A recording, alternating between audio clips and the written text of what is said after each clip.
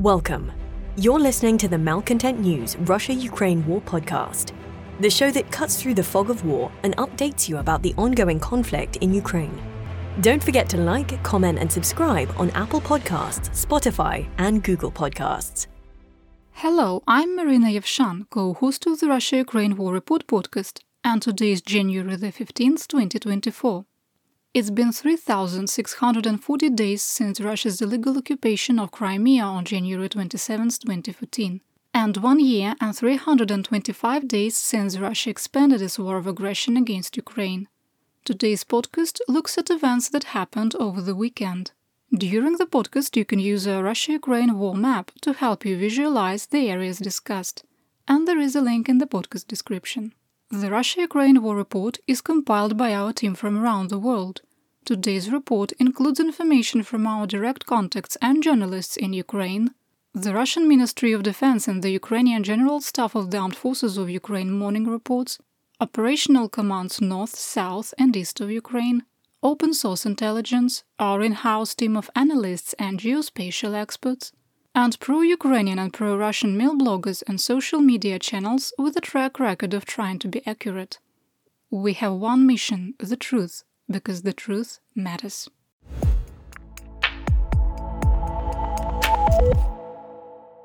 Let's start with the daily assessment. 1. Due to the shoot-down of a Russian A-50U AWACS aircraft, we assess there is an increased risk of so-called punitive missile strikes against Ukraine, targeting civilians and civilian infrastructure over the next 72 hours. 2. The Russian fall-winter offensive of 2023, which started on October the 6th, has culminated without achieving any operational or strategic goals. 3. We maintain it is unlikely that the United States will provide additional military or financial aid to Ukraine in 2024. 4. The continued impasse in the United States Congress to provide additional military aid to Ukraine and the passive response to Russian kinetic and hybrid aggression is contributing to Russia's expanding axis with North Korea and Iran and global hybrid warfare. 5. We maintain the armed forces of Ukraine are facing critical ammunition shortages that are directly impacting their ability to maintain existing defensive lines. 6. We maintain that Ukrainian forces no longer have the combat potential to engage in any offensive operations, and Russian troops are capable of additional tactical success and achieving limited operational goals. 7. The reduction in Ukrainian combat potential is a direct result of blocked aid from the United States and the European Union. 8. Russian forces have established an operational objective to capture Chasiv Yar west of Bakhmut. 9. Russian commanders have put mission objectives over all other considerations and are committed to capturing the Avdiivka salient regardless of the cost, and are maintaining a force of at least 40,000 troops. 10. We maintain that combat that closely resembles World War I trench warfare versus 21st century combined arms maneuver warfare will continue through meteorological winter, which ends on February the 29th. 11. While the possibility of an intentional nuclear accident caused by Russian occupiers at the Zaporizhzhia nuclear power plant remains low, the threat should be taken seriously. We are very troubled by the latest report from the International Atomic Energy Agency and the lack of international attention.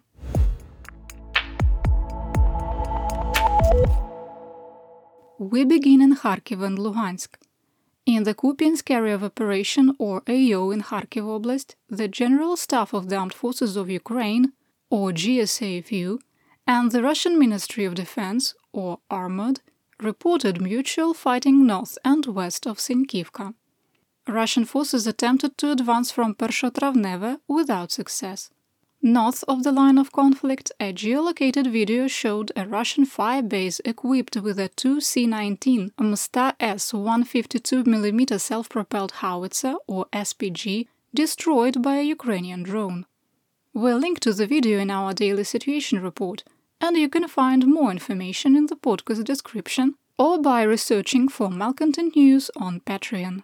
Armored released a video showing an airstrike using OMPK glide bombs on a warehouse in Vovchansk. The morning report stated, quote, "In the area of the city of Vovchansk, Kharkiv region, An ammunition depot of the 113th Terrestrial Defense Brigade was destroyed."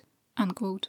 Ukrainian officials released pictures of the aftermath, showing that the warehouses were full of grain and a nearby food production plant was damaged. Russian mercenary mill blogger Rybar, who we have red-listed due to repeated disinformation in their reports, channeled Igor Strelkov-Girkin, dooming about the situation northeast of Kupiansk. It is worth noting we red-listed Rybar because of their repeated false claims of major Russian advances toward Kupiansk in the fall of 2023. Quote, "It won't be possible to take Sinkivka head-on due to its geographical location.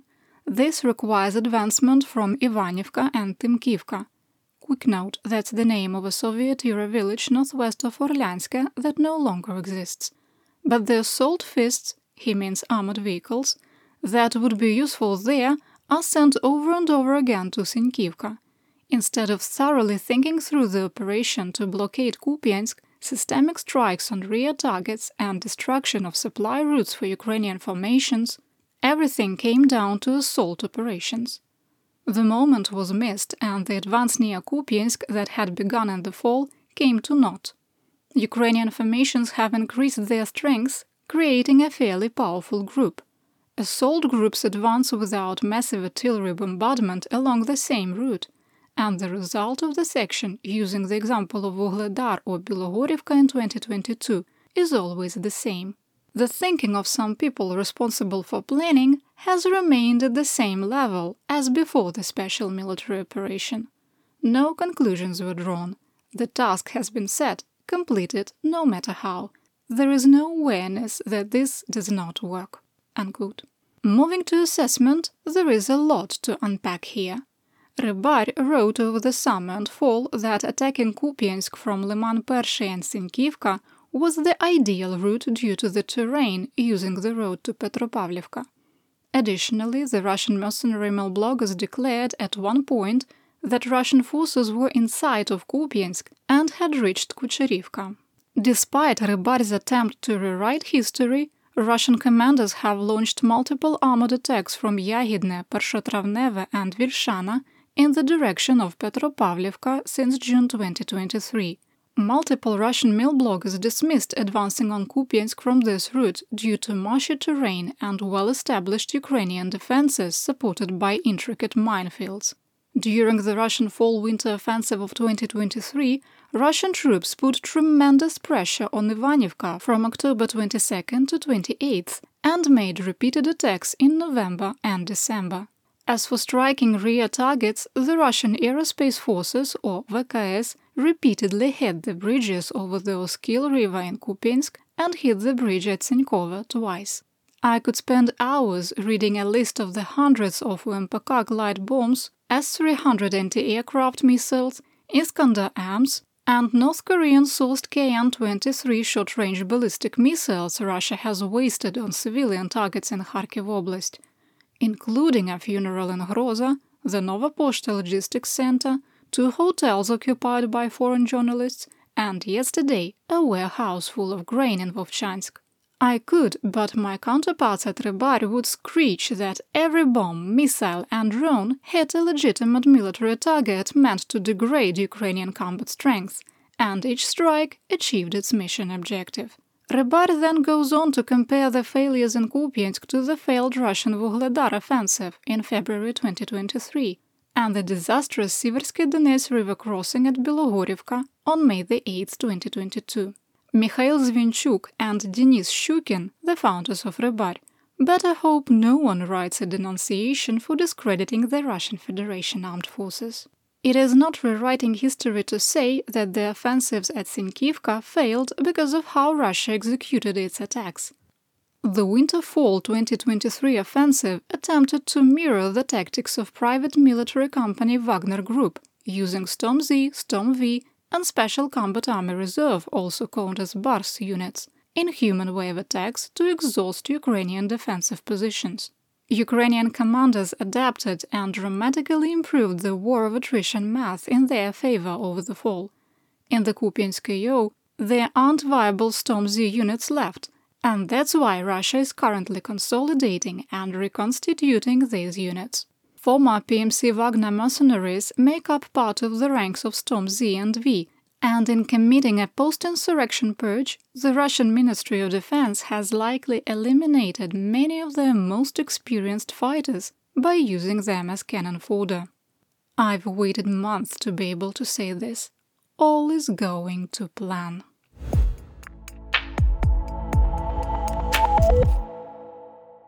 Northwest of Kremenna in Luhansk Oblast, Russia launched a series of attacks in the direction of Makiyivka. There are reports of marginal gains made south of the settlement following a tree line within the current marked grey area on our war map. Russian mercenary mail blogger War Gonzo claimed that fighting continued near Terny. Armored reported that Ukrainian forces were on the offensive south of Dubrova. A graphic video released by Ukraine showed a squad of Rosgvardia Chechen Akhmat troops in a dugout coming under repeated attack by drone-delivered IEDs. Attempts to shoot down the reconnaissance drone failed, with the surviving members retreating to a shallow bunker. A drone dropped another mortar round, hitting their poorly constructed defensive position. Yes, we'll link to the video.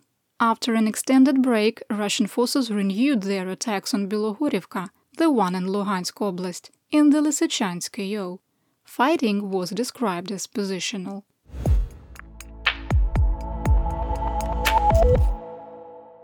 Next, let's talk about the Donbass. It was more active in the Siversk AO. Russian forces attempted to advance into Verkhnyokamyansk without success. Armored claimed Russian troops were attacking Ukrainian positions in Vesele from Yakovlivka, but made no claims of territorial gains. In the Bakhmut AO, there were no reports of significant fighting in the area of Bogdanivka or Ivanivsk. Another assessment. We maintain that Russian forces are attempting to set conditions to advance on Chasiv Yar and sever the Ukrainian T-504 highway ground line of communication, GLOG, that's a supply line, from Kostiantynivka. Poor weather and unfavorable terrain have made further advances increasingly challenging. In the Klishchiivka AO, positional fighting continued northwest and east of Klishchiivka and east of Andriivka. Ukrainian drone operators continue to strike Russian armor formations west of Zaitsevo as they transit to the line of conflict, or LOC, during daylight hours using the same routes. In the Toretsk, New York AO, Armored claimed that Ukrainian forces were on the offensive in the area of the Terrakans on the northwestern edge of Gorlivka. In southwest Donetsk, Ukrainian forces continued to hold their defensive lines. On the north flank of the Avdiivka AO, Russian forces increased the size and intensity of attacks on the railroad grade southeast of Novobakhmutivka. Fighting continued along the railroad grade near Stepove and northeast of the Avdiivka coke plant compound. On the southern flank, Russian troops continued their attempts to advance through the no-man's land between Vodyane and Severne and failed to advance east of Pervomaiske and Nevelske. In the Marinka AO, while Russian forces continued their attacks east of Krasnogorivka and Georgiivka and in the area of Marinka, the fighting has become positional and less intense. Another assessment. With the Ukrainian defensive lines stabilized in Novomykhailivka and holding at Pobeda, we believe Russian commanders have become unsure of how to turn the tactical gains in Marinka into operational success. Pushing further west to Kurakhove without taking Novomykhailivka first will create an ever-growing salient with very exposed GLOCs. Russian forces likely don't want to commit the personnel to advance and, while holding an ammunition advantage, don't hold enough reserve munitions to support an additional offensive on parity with Avdiivka. In the Staromlynivka AO, Russian commanders continued to push newly formed Storm Z companies at Ukrainian defenses. Russian sources reported that Russian troops tried to advance north from Novomayorsk toward Prechistevka and east toward Staromayorsk from positions near Priyudne. Neither attack was successful.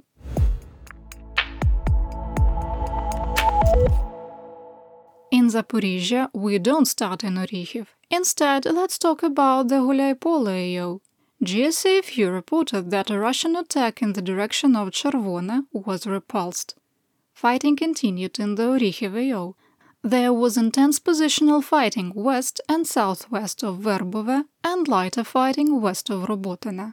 Southeast of occupied Berdyansk, a Russian A-50U Beriev mainstay AWACS aircraft was shot down and crashed in the Sea of Azov. Russia only had 6 operational A-50Us and 3 older A-50s, which are based on the Il-76 heavy lift transport. Russian sources also reported that an Il-22M command and control aircraft was hit by friendly fire and had to make an emergency landing with 2 wounded. Russian Milblogger fighter bomber, who has been semi-reliable in confirming the loss of Russian airframes, expressed frustration with the tight control of the Russian information space. Between the lines, they appear to confirm the loss of the airplanes, saying, quote, "A tragedy is always a tragedy, especially when it's of this scale. We most likely will not know who is to blame for the death of the pilots. Eternal flight to the dead, to the wounded a speedy recovery and return to duty." Ask for specifics from the Moscow region and from the administrators of the stupid-headed channels who consider themselves the real patriots of the country and decide exactly what can be written and what cannot. Unquote. Quick assessment. Russian losses of this scale are typically followed by punitive missile strikes on civilians and civilian infrastructure. But what does the word punitive mean? That's how Russian propaganda calls their strikes. As a person living in Ukraine, I can confirm that attacks are incessant. You can look up statistics on any next-to-frontline city, say Kherson. Short-range weapons are used not daily but hourly, on civilians and civilian infrastructure included. Long-range weapons, such as missiles and Shaheds, need time to be accumulated, so the strikes happen once in several days. What I mean to say is Russians don't reciprocate. They have started it, they are continuing it. And when it coincides with Ukrainian success on the battlefield, it's called punitive. The International Atomic Energy Agency, IAEA, provided an update on the status of the Zaporizhzhia nuclear power plant, ZNPP. Russian occupiers continue to block access to reactor halls 1, 2 and 6. The new group of inspectors was denied access to Reactor 6, being told the area was sealed and to make another request in a week. On December the 22nd, the previous IAEA inspector team reported there were significant boric acid leaks in the reactor safety systems, which appears to have caused their access to be revoked. A lot of assessments today. We are deeply troubled with the situation at Reactor 6. We do believe that if there were a serious threat, the IAEA would escalate further, and to be clear, we do not believe there is a risk of an imminent accident, nor do we believe an accident has happened. The weak language from the IAEA and the apparent lack of transparency from Rosatom is concerning, as is the deteriorating condition of the NPP. We don't understand why the international press is not covering the deteriorating condition of the plant, which needs more attention. IAEA Director General Rafael Grossi said, quote, "These restrictions on the experts' timely access to the ZNPP are impeding the IAEA's ability to assess the safety and security situation, including confirming the reported status of the reactor units, spent fuel ponds, and associated safety equipment, independently and effectively." Unquote. Inspectors were able to enter the safety room of Reactor 6 and noted the boric acid leaks had diminished. Russian officials said the leaks had been caused by micro cracks in the boron tank and a blockage in the leak detection circuit. Reactor 5 remains on hot shutdown to provide steam for plant operations and heat to Energodar.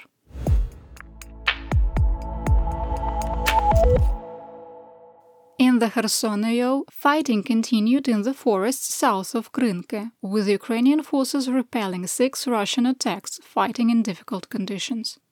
The video we link to in the situation report shows Krynke has been reduced to a World War I moonscape. War Gonzo reported that Ukrainian forces were on the offensive near Peshchanivka. The Dnipro and Konka rivers have started to freeze from the near-record cold, making supply and logistics crossing more difficult.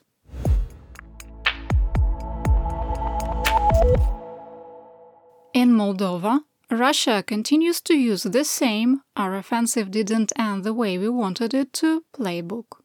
The Ministry of the State Security of the breakaway Republic of Transnistria claimed that foreign agents were preparing groups to launch terrorist attacks.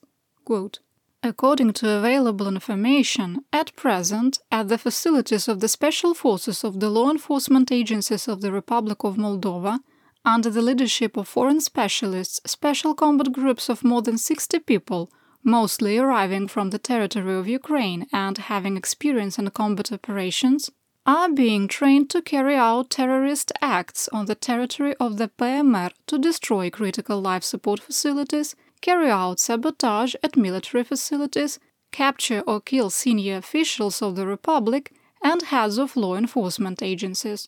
Unquote. Another assessment. Did I mention that the Russian Fall-Winter 2023 offensive has culminated and failed? Russia consistently spreads disinformation that Ukraine is preparing to attack Transnistria as their offensive operations reach culmination or to grow regional tension. Moscow could be working with Transnistrian leadership to lay the foundation for a false flag, but previous attempts have been almost comedically transparent. Additionally, the overall lack of attention to the Russia-Ukraine war is reducing the impact of these hybrid warfare claims directed at a Western audience. You're listening to the Malcontent News Russia-Ukraine War Podcast. Our team of journalists, researchers, and analysts is funded by readers, listeners, and viewers just like you. To support independent journalism, please consider becoming a patron. You can find us on patreon.com/Malcontent News.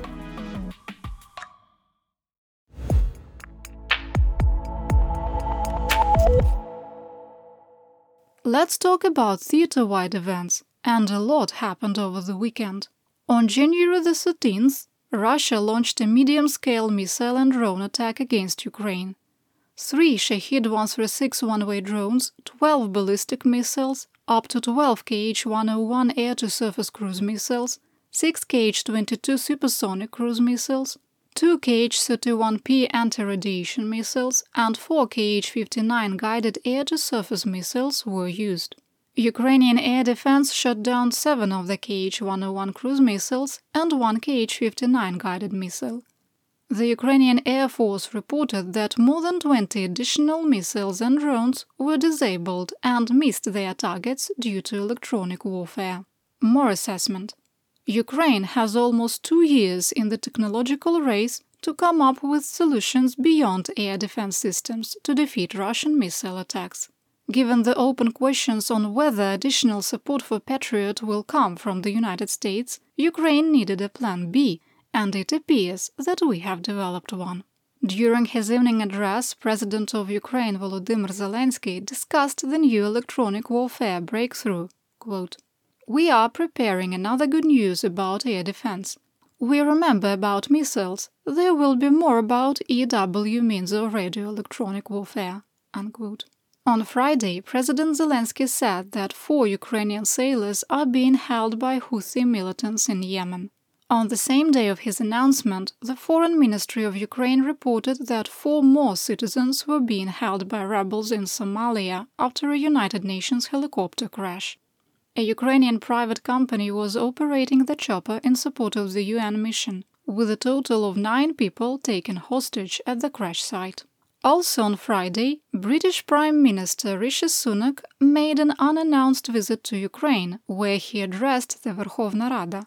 "I come from the world's oldest parliament to address the world's bravest, and it is an honor to do so." During his visit, Ukraine and the United Kingdom signed a historic security agreement. London will provide Kyiv with, quote, "continued and comprehensive support for the next decade." The agreement stipulates that in the event of a future Russian attack, the UK will provide Ukraine with the necessary assistance quickly and without delay, including modern weapons to repel aggression on land, sea and air. President Zelensky said, quote, "Today is the day when the history of Europe has changed. Ukraine and the United Kingdom have concluded a new and unprecedented security agreement. This is not just a declaration. This is a reality that will come thanks to our cooperation, and in particular security guarantees from the outstanding global power of Great Britain." Unquote. Your quest for freedom has inspired and moved the British people. And for the free nations of the world, aid to Ukraine is also an investment in our own collective security. Because if Putin wins in Ukraine, he will not stop there. And our opponents around the world believe that we have neither the patience nor resources for long wars. So waver now, and we embolden not just Putin, but his allies in North Korea, Iran, and elsewhere. The UK became the first G7 country to sign security guarantees with Ukraine, and the guarantees will remain in force until Ukraine joins the NATO alliance. The British Prime Minister also announced a £2.5 billion military aid package for 2024, larger than all the military aid provided in the 2022 and 2023 fiscal years combined. Sunak said that the package will include, quote, "the largest batch of reconnaissance, attack and maritime drones that has ever been transferred to Ukraine by a foreign state," unquote.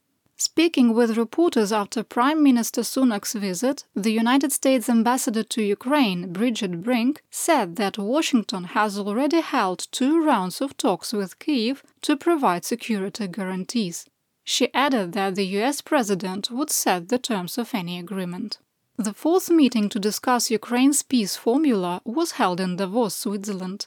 The Ukrainian delegation was working on 5 of the 10 points, including the withdrawal of Russian troops, restoration of justice, environmental security, prevention of escalation and recurrence of war, and confirmation of the end of the war.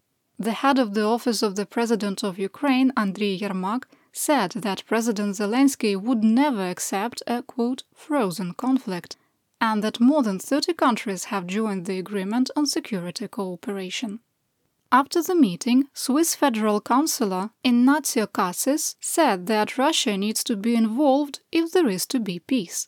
He also called out China, who did not participate in the meeting, saying that Beijing had an, quote, "important role to play in the completion of the process."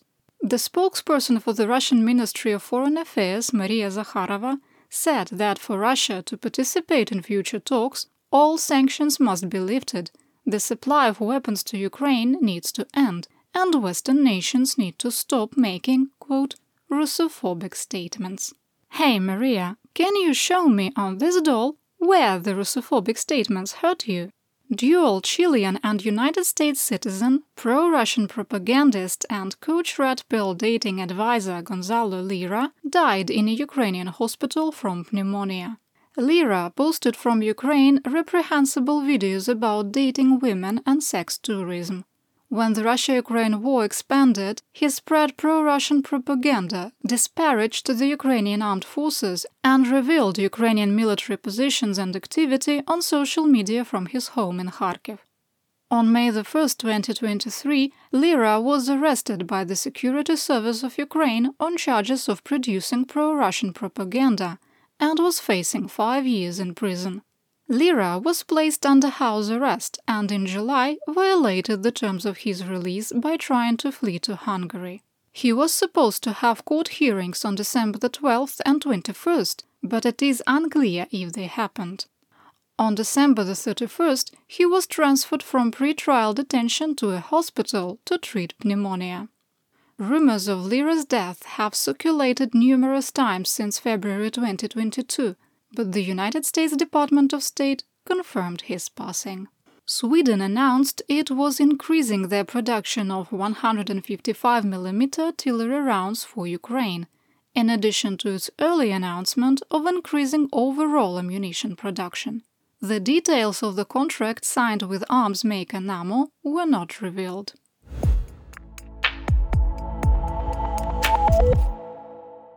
What's happening in the land of Mobigs, mobilization and Mir?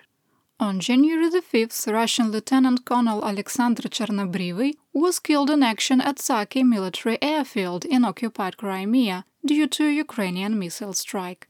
Chernobrivy was the deputy commander of the 43rd Separate Naval Assault Aviation Regiment. The Russian Ministry of Defense had previously claimed all Ukrainian missiles were shot down and there was no damage at the airfield. Additionally, on December 24th, Lieutenant Colonel Ivan Larkin, commander of an undisclosed Russian tank battalion, was killed in action in the Avdiivka AO. Multiple Russian officials denied a report in the Russian news publication Bild that the heat was being turned off in penal colonies to encourage convicts to sign contracts with the Russian Federation Armed Forces.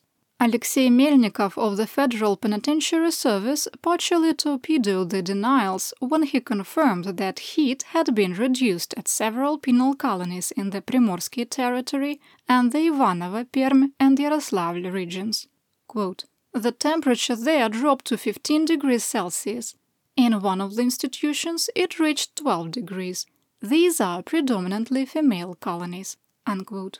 The convicts have it better than up to 25% of the population of Moscow and many other Russian cities, where heating systems have completely failed due to a perfect storm of neglect, strain from racket cold, corruption, and a worker shortage. If you've noticed a new period of flailing in the Russian information space, we officially have the final confirmation that the Russian fall-winter 2023 offensive was wound down. Russia has moved to ad hoc point attacks and probes of Ukrainian defenses. They wantonly killed and wounded hundreds of civilians in less than 5 days through massive missile attacks. They are claiming that Ukraine is preparing to attack Transnistria, and that leaves the last item on the checklist. It's time to claim Ukraine is preparing a chemical, biological, radiological, or nuclear attack. All is going to plan. Which one is it? Biolabs.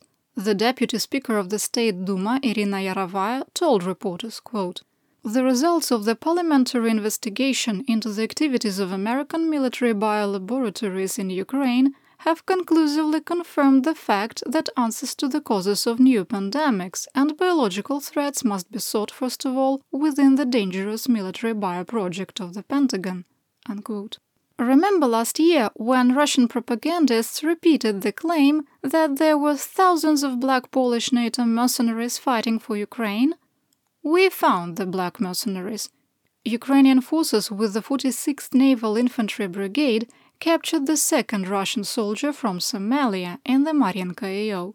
The 20-year-old, who can speak English, said he had been in Ukraine for 2 months and signed a contract with the Russian Federation Armed Forces for the money. The Crime Victims Support Fund of Russia called for the Kremlin to establish administrative supervision over former convicts who volunteered for military service, were pardoned, and returned from Ukraine. The Leadership Fund said that former victims live in fear and returning convicts are committing crimes at an increasing rate. To prove the point, a court in Dalnyorеченsk, Primorsky territory, sentenced a former PMC Wagner mercenary to 7 years in prison for killing a person for criticizing the war. The pair were drinking when they got into a verbal argument. The former Wagnerite then beat the man with a bar stool until it broke, then beat him with a second one. He then struck him with a bat before stabbing the man. The victim was also a penal soldier whom President Vladimir Putin pardoned in January 2023. I hope he likes it cold. I'm told the heat has been turned down in the Primorsky territory penal colonies. What's a country to do when you don't want to use your regular soldiers in human wave attacks, but you're running out of convicts, political enemies, former insurrectionists, and other undesirables? You dig deeper for foreign mercenaries. A draft bill has been introduced in the State Duma that would permit foreigners with criminal records to become contract soldiers for Russia. What could possibly go wrong? And that's what we know. Your support of my home, Ukraine, helps us make history and protect the future for all. You've been listening to the Malcontent News Russia-Ukraine War podcast. To help keep us independent, please consider providing financial support by becoming a patron. Want on-demand news in your hand? Download the Google News app and make Malcontent News one of your favorites to receive breaking news updates. Thank you for listening.